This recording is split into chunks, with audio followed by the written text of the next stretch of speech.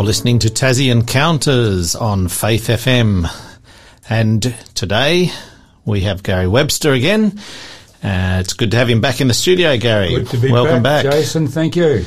And we are on episode 2 today of his program, which is titled what, Gary? Terrorists of the Ancient World. That sounds exciting, doesn't it, Jason? It does. So I'm looking forward to learning more about that. I don't know much about that myself. So Gary, last week you shared quite a bit about the archaeologists' work in the Middle East.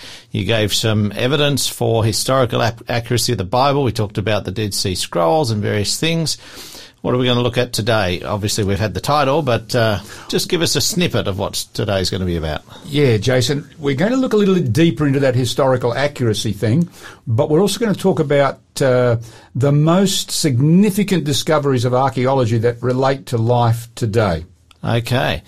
So last week we talked about the fact that many people claim to know how to have the best life today, or perhaps how to have life after death. Just recap some of what we learnt last week, some of the sources that you've discovered can be taken seriously. Yeah, Jason, last week we mentioned 2 critical things for a source that purports to have the secret to life today and life after life or life after death. Number 1, you need historical reliability, we mentioned, and we found some incredible discoveries from archaeology that showed that the biblical writings were indeed accurate. And the second thing we need is a relevant source. It really touches life at the coalface, so to speak. It really deals with what we all go through in life. And we'll talk more about that, both of those issues, during this program. Okay, so before we get into it, you're an archaeologist, Gary, and what do you consider to be the most significant archaeological discovery in the Middle East? Well, Jason, I think there's 3 discoveries. I mean, there's some famous ones, aren't there? You think of Tutankhamun's treasures. That are probably the most famous, but not the most important. We'll actually have to look at Tutankhamun's treasures in one of our programs coming up. I look forward to that. Yeah, well, lots of people do. Great to see those things, but we'll talk more later, another program. The most important or significant discoveries are, first of all, the Dead Sea Scrolls. We talked about those, you recall, last week, that discovered at Qumran on the northwest edge of the Dead Sea. And, of course, they were significant, we discovered, for 2 primary reasons. Number 1, the Bible hasn't changed. When they compared the Dead Sea Scrolls, over 2,000 years old, with today's Bible that we have in our homes or in the motel, the same. No change in meaning really at all. And then, of course, the writings of the Bible prophets found in the Dead Sea Scroll contain predictions with a proven track record that are vital to the world today. And we'll talk about some of those predictions that have actually been discovered in the Dead Sea Scrolls, Jason. That is really exciting, but a few programs down the track there. And finally, the Dead Sea Scrolls help us to really understand that the biblical writings are absolutely historically accurate as well because of what's inside those biblical scrolls that we talked about last time. Okay, so Egyptian hieroglyphics, we talked a little bit about those last time. Why is it important to unlock that part of the archaeological discoveries and the writings? Good question. Let's talk a little bit about the discovery of the Egyptian hieroglyphs, because this becomes critical. That's a great question. We did briefly mention the hieroglyphs in one of the discoveries last time, but we need to go dig deeper on that one. Egypt's a fascinating place, Jason. You better come with me on one of these tours, man. You'd really enjoy going down the Nile River, I tell you. I think I would. Well, Egypt is not only the Nile River, it's awesome monuments, it's mysterious temples, and it's mighty pyramids. And on the walls of those temples and inside those pyramids and monuments and so on, there's this strange hieroglyphic writing which no one could understand for centuries, thousands of years. Wow. So how did they unlock that? Well, it goes back to 1798. Napoleon Bonaparte was over there with his soldiers in Egypt, and they were fossicking around or whatever they were doing there in the Delta region around a town called Rosetta. And they uncovered a big stone. It's in the British Museum today. And when you look at this stone, it's sort of a triangular shape. It's in 3 sections, in 3 different scripts. And the top script is in hieroglyphic writing, that strange pictorial type writing of the Egyptians. The middle section is actually a cursive form of hieroglyphs called Demotic, and they didn't understand that either. But the bottom section is in Greek, and scholars could read the Greek. Now, they guessed that this was the same message in 3 different scripts, 3 different languages, if you would, or scripts, and they guessed that right. And so they read from the known Greek language to the unknown languages. For example, they came across a word in Greek which says king, and they saw this, whatever that symbol, keeps cropping up in the Egyptian hieroglyphs. It took them 20 years, Jason, to work on this thing. And finally, after 20 years, they were able to decipher the hieroglyphs of ancient Egypt, thanks especially to a guy called Francois Champollion. He was a French genius, if you like. Okay. So how did understanding the Egyptian and Mesopotamian history, and the culture, the beliefs, the religion, how does that relate to the Bible? Well, okay, good question. We'll come to the Mesopotamian stuff because that's another story in a moment. But what it meant, now they could read the hieroglyphs, that means they could understand the culture, the religious practices, the history of one of the greatest civilizations of the ancient world, Egypt. I mean, everybody knows that goes back thousands of years. So they could unlock that. Now, of course, the next great discovery was what you mentioned, the Mesopotamian. Now, let me talk to you briefly about how they discovered the Mesopotamian script. The Mesopotamian script is what we call cuneiform. It's a rather... There's not too many people who can read it today. Certainly wasn't back around the 1700s. Nobody could read it. But we go to Iran. By the way, Jason, as I said before, you've got to come on one of these tours with me because I take the people to Iran. That's a beautiful place to visit. Wow. The Iranians are very friendly people. Some of the friendliest people you'll find on the planet, in fact. Lovely people. When you go to Iran, you come to the ancient Silk Road that travelled right across, to Asia and right across through to early parts of Europe there. But it came through right past a very important cliff face. And you know how it is today, people graffiti everything. Yeah. Well, the ancients used to love to graffiti too. They would leave graffiti with all their stories of their conquests or whatever it was. And on one of the cliff faces, there's this huge, big piece of graffiti that was put there by Darius I. Now, he's what we call an Achaemenid or a Persian king. Okay. By the way, Jason, he's actually mentioned many times in the Bible. I was going to say, I think that name rings a bell. I think I've seen that in the Bible. Yeah, you'll find it in the book of Ezra and so on. He's a famous character. And this guy is a big inscription of him he's just beaten his enemies and he's put down their rebellion and he's got his foot on the chest of one of these guys to say, I triumphed over you. But the story is not important. What is important, it's written in 3 different languages. Old Persian, a language called Elamite. The Elamites lived over there in that area, in Persia, and also what we call Akkadian or Babylonian. This script was the script of all of Mesopotamia. The Babylonians used it, the Persians, the Assyrians, and even others used this script. And the same, pretty much the same. Pretty much, yeah. Well, it's the same type of style. It'd be like saying, it's French and English. Yeah, totally different. But we use the same. We use the same letters. Yeah, exactly. The same type of style of writing. Exactly. Now, so what did this mean? Oh, by the way, this inscription. Fortunately, there was a British soldier there called Sir Henry Rawlinson. And he took a paper mache squeeze of this great big inscription, of the writing of it.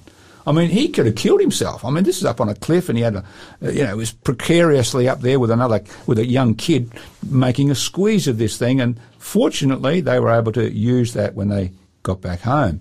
But Rawlinson is attributed to being one of the fathers of the understanding of this cuneiform script of Mesopotamia. You're not the only one. Probably one of the most important was a guy called Hinckley. He was a Christian minister back in the 1800s. Anyway, what does it mean? Now we could read these clay tablets that come from Mesopotamia. And some of these clay tablets, for example, we have the Gilgamesh epic. That reads like Noah's flood. It's the same story. Right. Unbelievable. George Smith was reading one of these texts in the British Museum basement where there's hundreds, thousands of these things. And he's reading this. Wow, this is exactly the sort of thing we have in the Bible, this Noah's flood, you see. Wow. So these cuneiform texts become very, very important for this reason.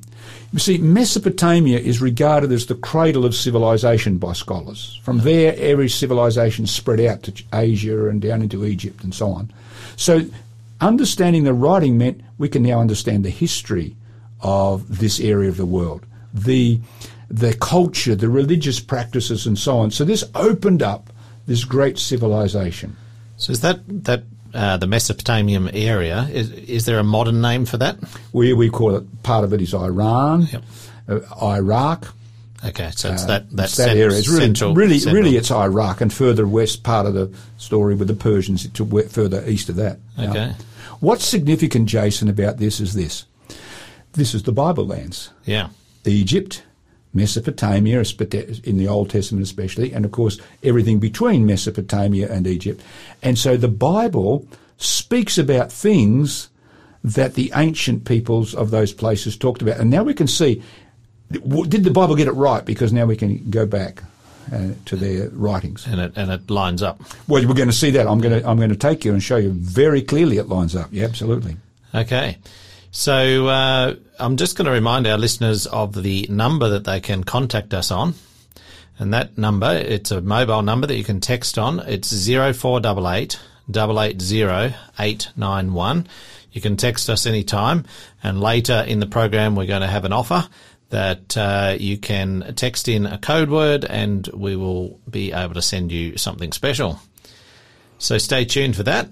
But until then, we're just going to take a break and we're going to have a listen to this song. Before we do that, Jason, you've got Jason, something. I want to say, you've got to stay tuned because I'm going to take us to the terrorists of the ancient world. Which was the title of this program today. Exactly, because that takes us back to Iraq, to the places of Mesopotamia. Okay, well, we'll look forward to that shortly. This song is originally by Amy Grant. It's called Better Than a Hallelujah, sung by Sarah Hart.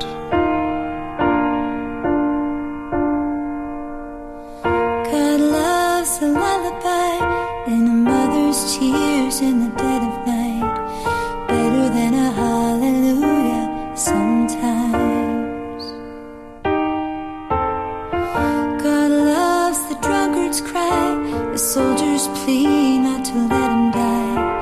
Better than a hallelujah sometimes. We pour out our miseries, God just hears a melody.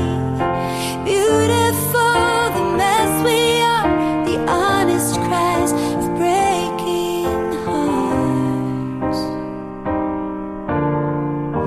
are better than a hallelujah.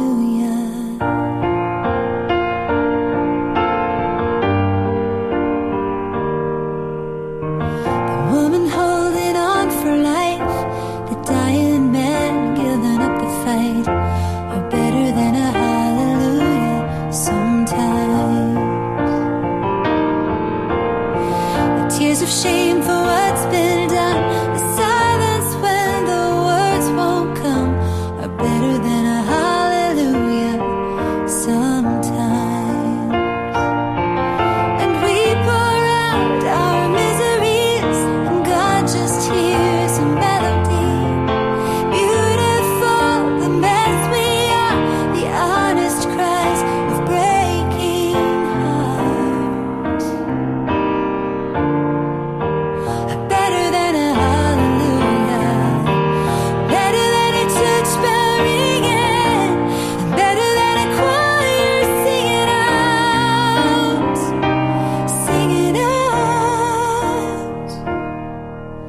We pour out our miseries, God just hears a melody. Beautiful the mess we are, the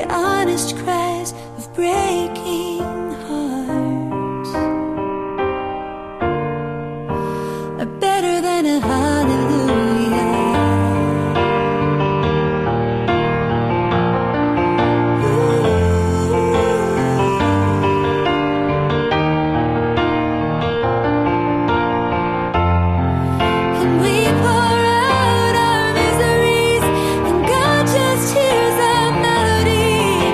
Beautiful, the mess we are, the honest cries of breaking hearts are better than a hallelujah.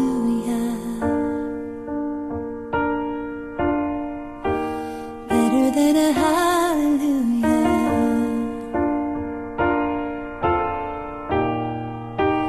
Hallelujah. Better than a hallelujah sometimes. You're listening to Tassie Encounters. Today's speaker that I have with me in the studio is Gary Webster, and we're talking about the terrorists of the ancient world. Now, our program's titled Tassie Encounters, but this time we're going to be encountering some historical things, something about the ancient world. And Gary, why do you call, or who do you call, the terrorists of the ancient world? Yeah, Jason. By the time we're finished, you'll see why they're called the terrorists of the ancient world, no question about it. But we're talking about the mighty Assyrian Empire. The Assyrians actually were the masters of the Mediterranean Middle Eastern world around about 900 to 600 BC. So that was 2,900 years ago, roughly. They were at their peak around 2,600. And I want to talk about one particular king of this period called Sennacherib. Now, Sennacherib is living from about 705 BC, thereabouts, to 681 BC. Now, let's just talk about the Assyrian Empire. That, Jason, we mentioned Mesopotamia a while ago. That's really basically part of Turkey, the eastern side, more getting far east, then Iraq, and we're starting to move over to Persia. That's what we call Mesopotamia today, or in ancient times. Persia is now... Persia is Iran, so that's really on the border of Mesopotamia. Yep.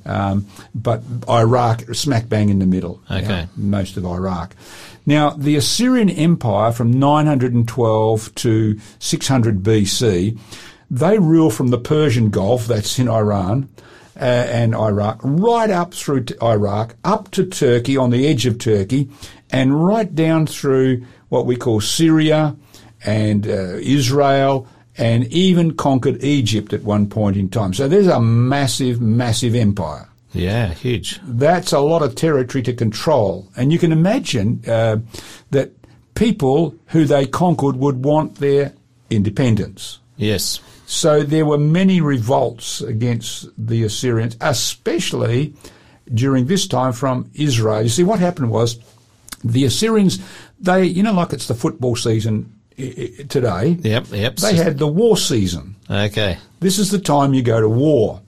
And so the Assyrians would conquer people, and they would have vassals, in other words, people who ruled it for them, from the locals, if you like, but they were really under the control of the Assyrians, and you had to pay taxes to the Assyrians for the benefit of being ruled by them. Yeah, sounds wonderful. Oh, yeah, absolutely. Well, the Assyrians wanted to take some tax from the Israelites, and King Hezekiah, who's the king at this time, mentioned in the Bible, this guy says, nothing doing. You're not taking any more taxes from us. So the king of Assyria says, okay, I'll come get my taxes with my army. Yeah. And so he marches on Israel. That's what we call Judah, the southern part, and he attacks them and comes to Jerusalem. And this is where we pick up the story, you see. Okay. Now, let's just say, let me emphasise, we've talked about the Dead Sea Scrolls, remember last week, Jason? Yes, we Those famous scrolls that were discovered.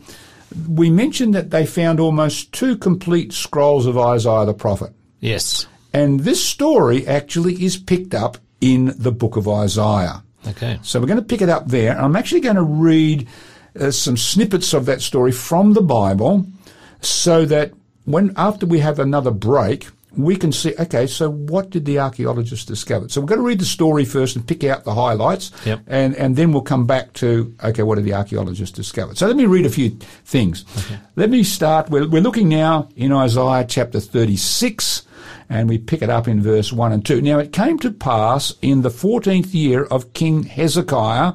Now, don't forget, Jason, Hezekiah. I'm going to get you to remember a few things. Hezekiah. Hezekiah.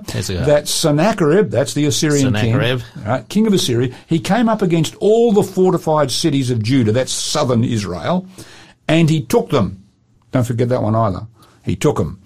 Then the king of Assyria sent the Rabshakeh. You don't need to remember that word. That's a pretty big hard one. It means the chief of staff. Okay. General, with a great army from Lachish. Now, I want you to remember that word, Lachish. Right. Now, Lachish is southwest of Jerusalem. Okay. It was a fortified city, and so the Assyrians are down there. They're battling that city, according to the Bible. And he sends his chief of staff from that city, where they're attacking, to Jerusalem, up northeast now, to King Hezekiah at Jerusalem. And he stood by the aqueduct from the upper pool on the highway to the fuller's field. Now you're wondering, what on earth is all that about? Why would the king of Israel, Hezekiah, be at the aqueduct, do you reckon? An aqueduct is going to bring what into the city? Water. Exactly. If you don't have water when you're about to be besieged by an enemy, you're dead meat. You're in big trouble. Exactly. So let's continue the story. Hezekiah made the pool and the conduit, that means the water tunnel, don't forget that word now, water tunnel, and brought water into the city. Okay, so he's making sure his water supply is safe for what he thinks is coming next from these Assyrians. Now, let's read on.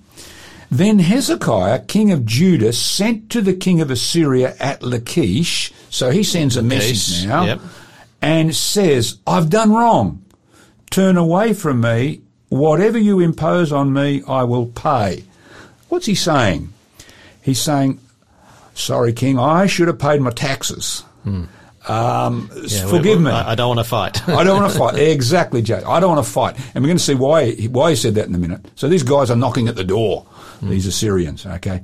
And the king of Assyria assessed Hezekiah, king of Judah, 300 talents of silver and 30 talents of gold. That's a bunch of money. So Hezekiah gave him all the silver that was found in the temple of the Lord and in the treasuries of the king's house. So he says, here's my taxes. Yeah. Don't forget that taxes. So let's put up what we've found so far. It mentions a king called Hezekiah. Hezekiah, right. He's the South Israelite king, if you like, Judah. Another king? Sennacherib, right. Man, you are a good listener, Jason. I'm trying. And third one, a city. Lachish. That's it, Lachish. And then a water tunnel. Yes, right? The aqueduct. And what about was next? What did the king decide to do in the end? Hezekiah. What he decided to do was to pay the taxes. Pay the taxes, exactly. He's a good taxpayer when the army's outside. Right, so you got it. So he's paying taxes. Now, you asked the question a while ago, why do we call them the terrorists of the ancient world? This is pretty gross. When you go to the British Museum, you see some scenes. You see the ancient Assyrians would draw pictures on their walls of their palaces. They didn't have TV screens, obviously. So they decorated their palaces with these great scenes of their hunting expeditions, their military conquests. They're going to Lebanon, getting logs, the cedars. Yeah. All this is painted on there. Well, not painted. It's sort of like sculptured almost. Crafted on the walls. Now, when you look at some of these scenes, you see them, it looks like they're playing rugby, but they're not. There's the human heads. They decapitated people. Jason, these people, the ancient Assyrians, not the modern Assyrians, the ancient Assyrians were barbaric. Yeah. They would cut body parts off while people were alive. They would impale people on stakes, pull them on stakes, and they would skin people alive. I mean, that is why we call them the terrorists of the ancient world. You didn't want to be in town when they came to town. And you can understand why Hezekiah says, I'll pay my taxes when they're knocking at the door. So was this just a bit of a ploy by Hezekiah, or was it that he did actually change his mind? He changed his mind. Ah, okay. You know, he got scared. You'd get scared too if you knew those guys were there. Yeah, sure. Now, he did something else. When the king of Sennacherib sent a message, remember, we said, what was the message? He said, hey, you guys, we have defeated all the cities in Mesopotamia of other nations. Wherever we go, we rip their cities apart and we kill people and we cart them off to another place. Who do you think you are that you're going to be different? So Hezekiah did what everybody else would do in such a situation. He prayed. There are no atheists in foxholes, as we say. So he says, God help me. These guys are going to butcher us, basically. So we need your help. To cut a long story short, Jason, God sends a message to Isaiah the prophet. And Isaiah tells the king something interesting. In fact, you know what? I think I'll get you to read this for us. This is not only a message, but it's a prediction, a prophecy that Isaiah makes to the king, who said, God, would you help me at this time? Because this was a big crisis in Israel. So I'm going to get you to read it for us, Jason. Thanks. Okay, so then Isaiah the son of Amoz sent Hezekiah, saying, Thus says the Lord God of Israel, because you have prayed to me against Sennacherib, king of Assyria, this is the word which the Lord has spoken concerning him. Therefore, thus says the Lord concerning the king of Assyria, He shall not come into this city, nor shoot an arrow there, nor come before it with shield, nor build a siege mount against it. And that's found in Isaiah 37, verse 21, 22, and 33. Awesome. So this prophet sends him a message of hope. Yeah. God's going to get you out of this, man. They're not even going to shoot an arrow in here, man. Not even going to build a siege ramp. Now, the Assyrians were masters of getting into city. They'd bring siege ramps and then put these battering rams up. They look like tanks when you see them in the museum. They'd belt the walls down. Yeah. So they were mighty masters. Now, what does the Bible say next? Let me read to you what happened next. Then the angel of the Lord went out and killed in the camp of the Assyrians 185,000 soldiers. And when people rose early in the morning, there were the corpses all dead. That's verse 36 of Isaiah 37. So it really actually happened. And then the Bible tells us this. So Sennacherib, king of Assyria, departed and went away home. He returned home and remained at Nineveh. That's the capital of the Assyrian Empire. Yeah, and that's sort of up north, is it? Exactly, north and then heading west up north. Now, the reason he's gone home is he's got no army left. Yeah. 195,000 have been killed. Where else would you go? Exactly.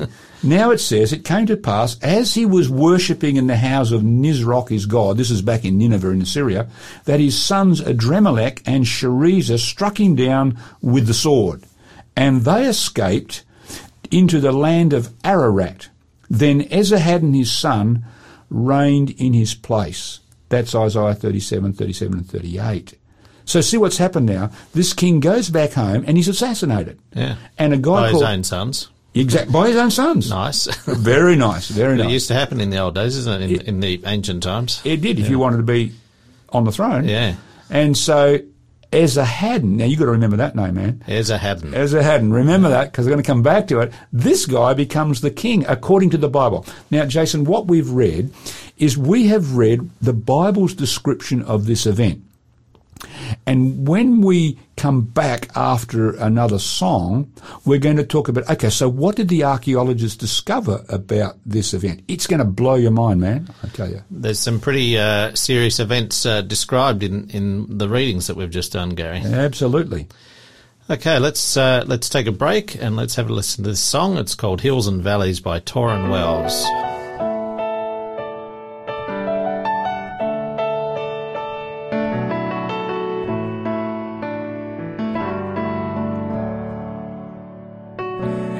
Walked among the shadows, you wiped my tears away, and I felt the pain of heartbreak, and I've seen the brighter days, and I've prayed prayers to heaven from my lowest place, and I have held your blessings. God, you give and take away. No matter what I have, your grace is enough. And no matter where I am, I'm standing in your love. On the mountains I will bow my life to the one who set me there. In the valley I will lift my eyes to the one who sees me there. When I'm standing on the mountain, I didn't get there on my own. When I'm walking through the valley, I know I am not alone. You're God of the hills and valleys, hills and valleys, God of the hills and valleys, and I am not alone.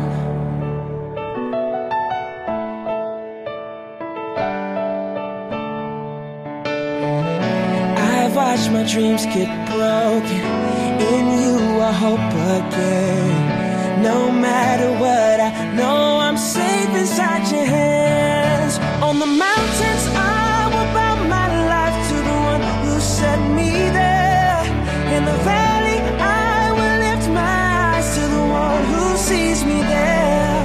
When I'm standing on the mountain, I didn't get there on my own. When I'm walking through the valley, I know I am not alone.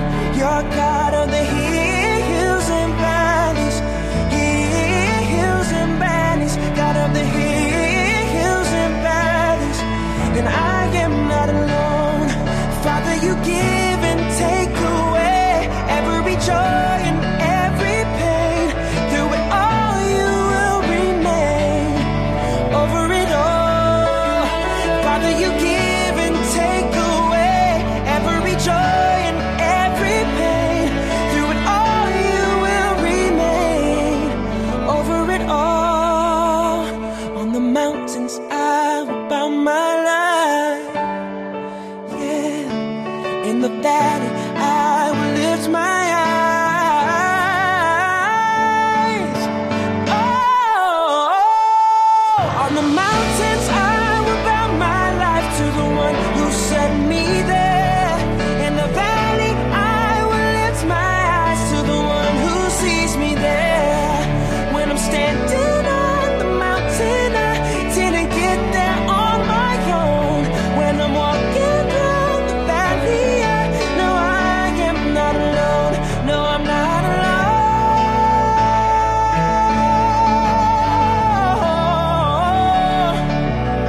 And I know I am not alone. You're God of the hills and valleys, hills and valleys, God of the hills,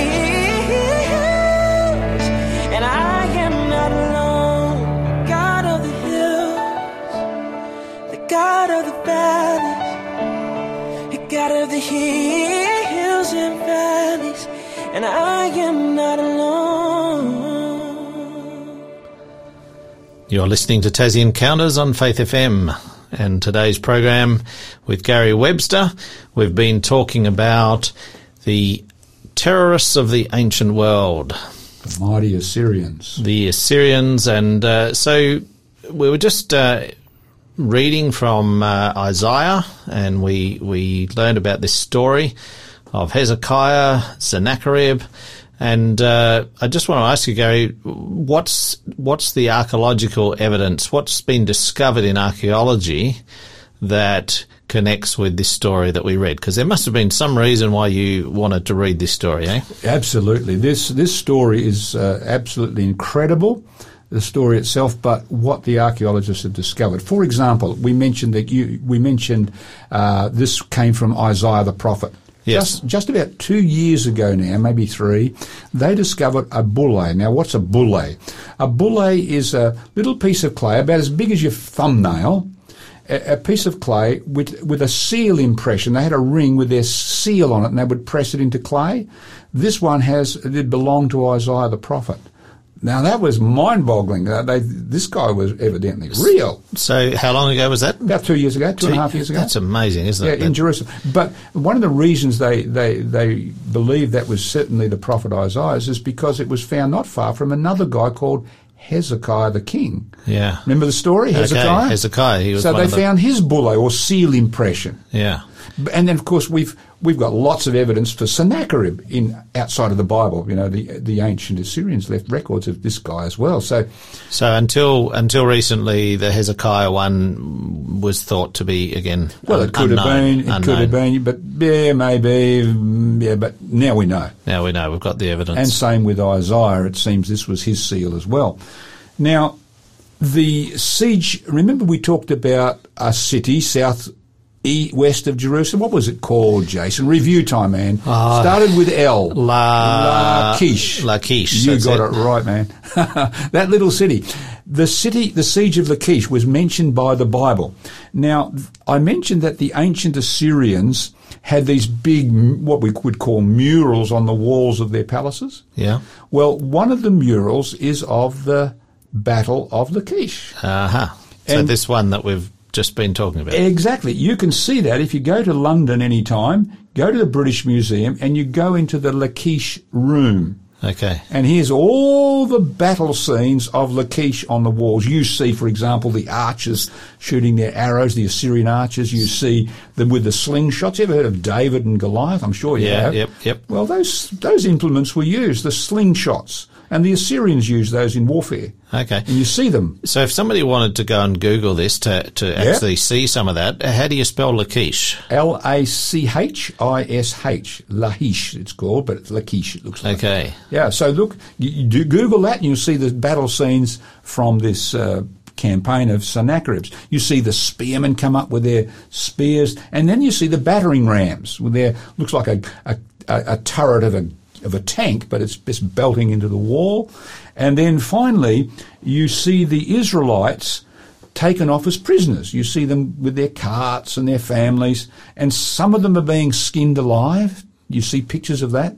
And then some of them being pulled down on sharp stakes, they're being killed, and others of them are pleading with the king to not do that to them. All that's on the walls there. Now, one more, Jason. You were going to ask a question, I thought, just now. I was going to say that's describing the various conquests of the Assyrians of Lachish, or specifically of Lachish. It's all of Lachish. Right. Just one city mentioned in the Bible. Yep.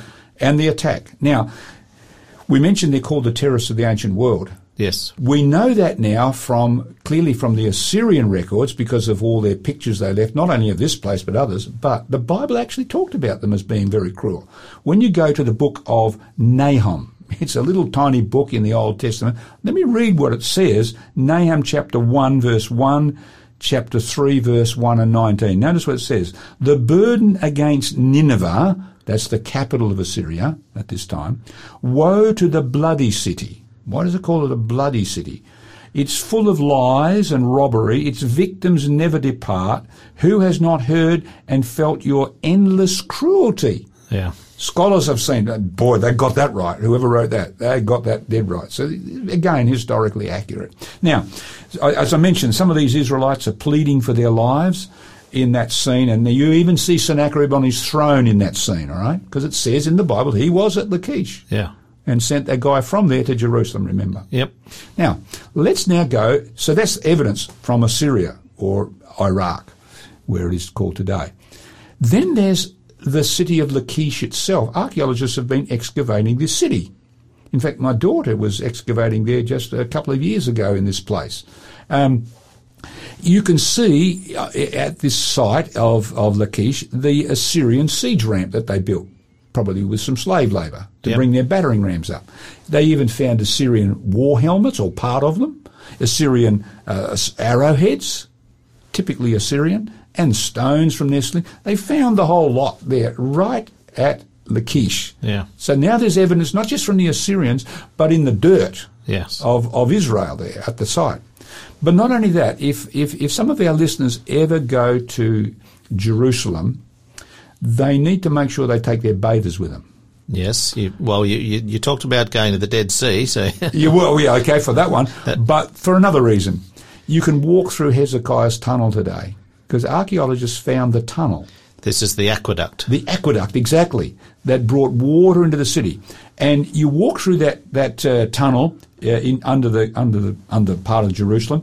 It's about half a kilometre long, and they started at both ends and met in the middle, these workmen of Hezekiah's, to bring water into the city. It starts at the Gihon Spring, the source of water for Jerusalem, and comes underground and brings it into the city. As you get to the end, there's a bit of a hole in the tunnel. Someone decided to steal the inscription that was once there. Right. So someone saw this tunnel, they went through it and said, I think we'll take that bit. Was it ever found? Yes, it was, by a friend of mine. When my first trip to Israel, I was at a study centre and it was led by Dr. Siegfried Horn. And Dr. Horn took us all over Israel, and especially in Jerusalem. And, we had a great time with him. He was an elderly gentleman at the time, but very active. At 80 years of age, Jason, he was jumping off walls. An incredible guy. You're not too far behind, Gary. Yeah, not in the age, but in the activity. You're pretty good. Well, the age is probably coming up there too one day.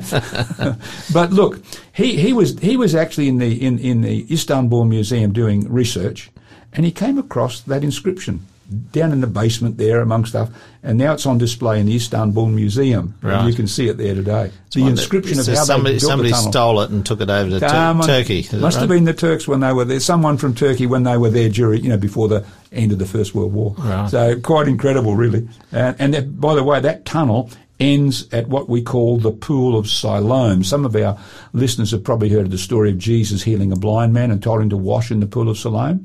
Well, that's where the tunnel ends, at that pool. Now, it's amazing. Yeah. So Jason, what have we got? We've found Hezekiah, Isaiah, Sennacherib mentioned. We've found the Battle of Lachish. Archaeologists have. Now they've found the water tunnel, but that's not all. They excavated these big cities of the Assyrians. There's a lot of cities of the Assyrians. And they discovered these huge human-headed winged bulls. They're massive things. You see them in the Louvre Museum, the British Museum.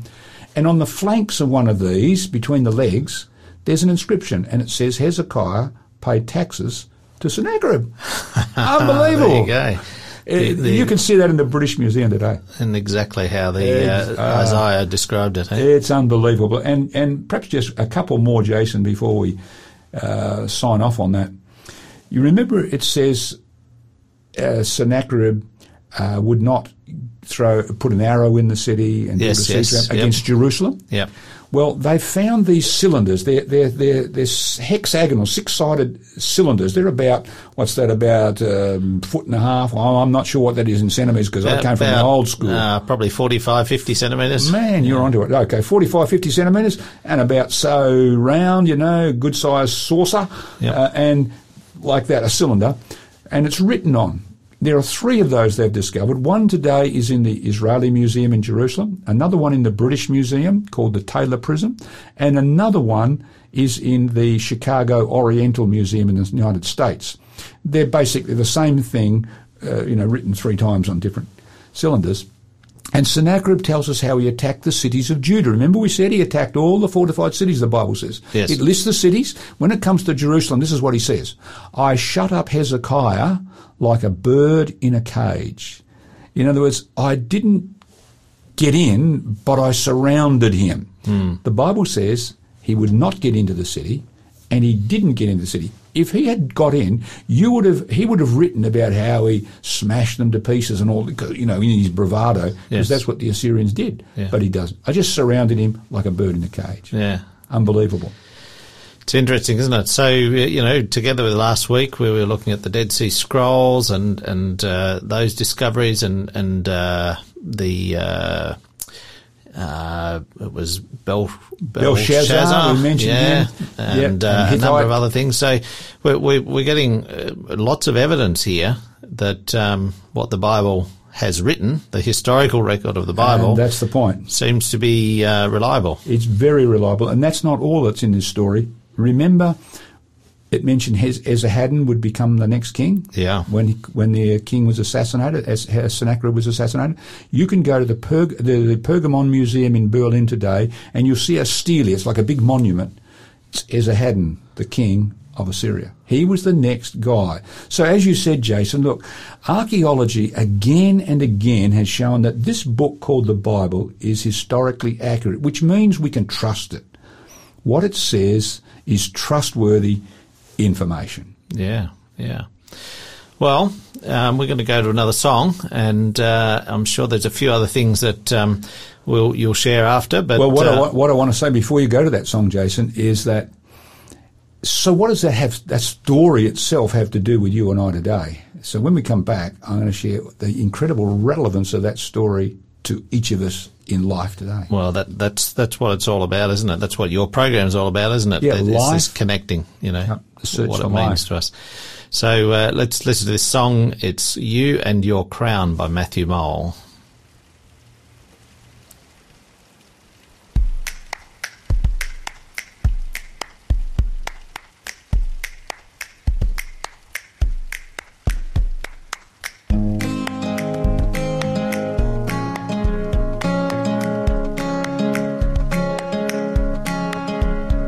The sun goes down and the moon cries out its love for you. The world confides in the love that hides between the two. And I know I'm not afraid to call this home, and I know that you aren't too. And you fall down in the light, in the blinding light, and your crown win the fight, win the fight.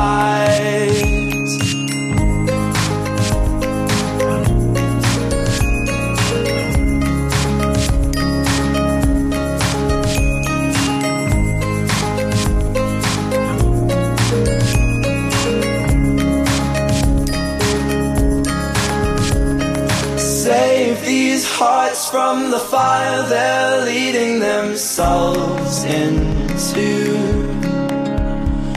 A world apart, there's a new restart if you'd simply choose. And I know I'm going to a better place, and I hope that you are too. And you fall down in the light, in the blinding light, and your crown win the fight, win the fight. Don't be heeding these lies proceeding through every direction you're leading. It's you who knows the truth and the meaning of life, so we're protected and leading. Don't be heeding these lies proceeding through every direction you're leading. It's you who knows the truth and the meaning of life, so we're protected and leaning on you. Fall down in the light, in the blinding light, and your crown win the fight, win the fight, and your crown win the fight.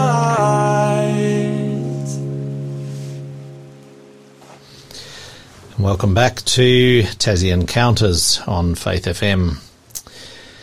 So Gary, before the break, you were telling us that you're going to share all of this relevance of the ancient history and the archaeological evidence that you've found that connects to the Bible, and how that really relates to us today, because whilst it's fascinating and interesting, it's more beneficial if we can actually get something out of it that we can use today. Exactly, Jason. The Bible itself is not just there for a bunch of stories that are factual. It's got a deeper thing for life today. So first of all, Jason, what we've noticed here is that This story of Sennacherib's attack against Hezekiah and Jerusalem comes with it, or with it comes some very important life principles today and some important lessons we can learn. Number one is this.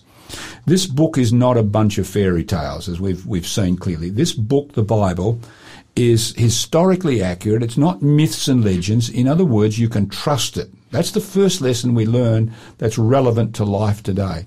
This book is trustworthy, and it deals with life. For example, the next thing is this. Sooner or later, this story helps us understand, we're all going to face a challenge that's too big for us to handle.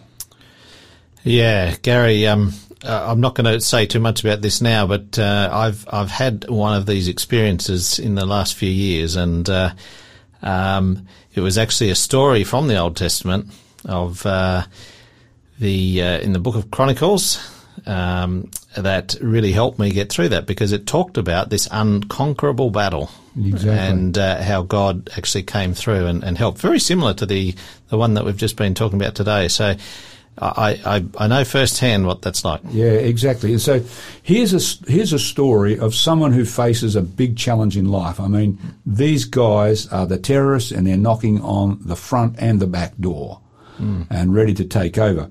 And Jason, when you think about it, life throws some challenges at all of us, doesn't it? You know, it can be loss of a child, that our world almost spins out of control, loss of a partner, loss of a job. You know, what are we going to do? How are we going to pay the mortgage? Loss of or failing an exam. You know, for a young person who's wanting to get out there and do stuff, and they fail to. All of us sooner or later face a challenge that's too big for us to get through. Yeah. Sooner or later, it's going to happen. And what's the solution? This story tells us very clearly God is the solution. Hezekiah, he goes into the temple and he prays and says, God, we're in big trouble. We need your help, or we're dead meat. So, and I think, Jason, that's a very important thing. I've been through challenges. You mentioned a challenge you've been, and we need to talk about that one day. But the challenges that we go through, I've discovered that God can help us through them. God can help get us through this stuff. Now, the third thing about this is, how does God solve the problem? He sends some instruction to the king. He sends a prophet. And the prophet Isaiah came to Hezekiah and said, don't be afraid. And that's part of the challenge. We get afraid, all of us do, myself included. We fear, and God comes along through the problem and says, don't be afraid. What's the solution? Listen to the word of God, and that's through his prophets. Those are key life principles from this incredible story. I know that I have used the word of God, and particularly Isaiah. There's passages in Isaiah that helped me through my greatest challenges, and it's amazing how something that was written so long ago has relevance to me today. Yeah, and we're going to go further into some of Isaiah in future programs, because, man, there's other great stories, archaeologically sound, historically reliable, that help us today. Yeah. So, Gary, we mentioned earlier that there was going to be an offer, and we actually had this offer last week as well. But just remind us what that offer is, and I'll remind the listeners what the number is. So the number to text in is 0488 880 891. So what's the offer, and what's the code word, Gary? Yeah, look, it's a fantastic offer. It's the Digging Up the Past reading guides. And these guides look at the ancient civilizations and how they're helping us today in the present. We go to ancient civilizations of the Egyptians, the Hittites. We're going to go in those reading guides to the Assyrians, the very thing we talked about today, Babylon, Israel, the Greeks and the Romans. Absolutely incredible. Full colour reading guides, and absolutely free to our listeners, Jason. Awesome. And the code word is DIG1, D-I-G and the number 1. You can text it into 0488 880 891. And remember that if you've got any questions for Gary personally or for any other of our presenters, you can use that number to text in as well. So next week on your program, Gary, TimeSearch, what have you got for us? Wow, it's a terrific one. Search I've called it The Secrets Unearthed, I should say. Health, Wellness, and the Babylonian Psychics. That sounds intriguing. Now listen, let me tell you, Jason, I mentioned I have a background also in science. And what archaeologists have discovered shows that the Bible is absolutely scientifically reliable. Yeah. And we'll talk about that next week. Okay, and tomorrow you can join us with Raiko Selleck. His program is 3MJ, where he's studying the final week of Jesus, and his title tomorrow is The Fruitless and Withered Fig Tree. So I do hope you can join us tomorrow, and we just hope that and pray that the rest of your day will be great, will be awesome, and you can join us tomorrow.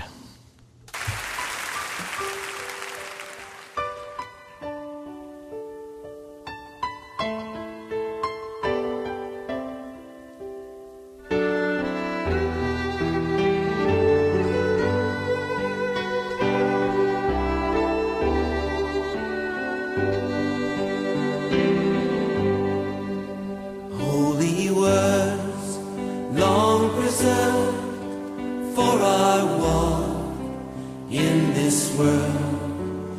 They resound with God's own heart. Oh, let the ancient words it impart. Words of life.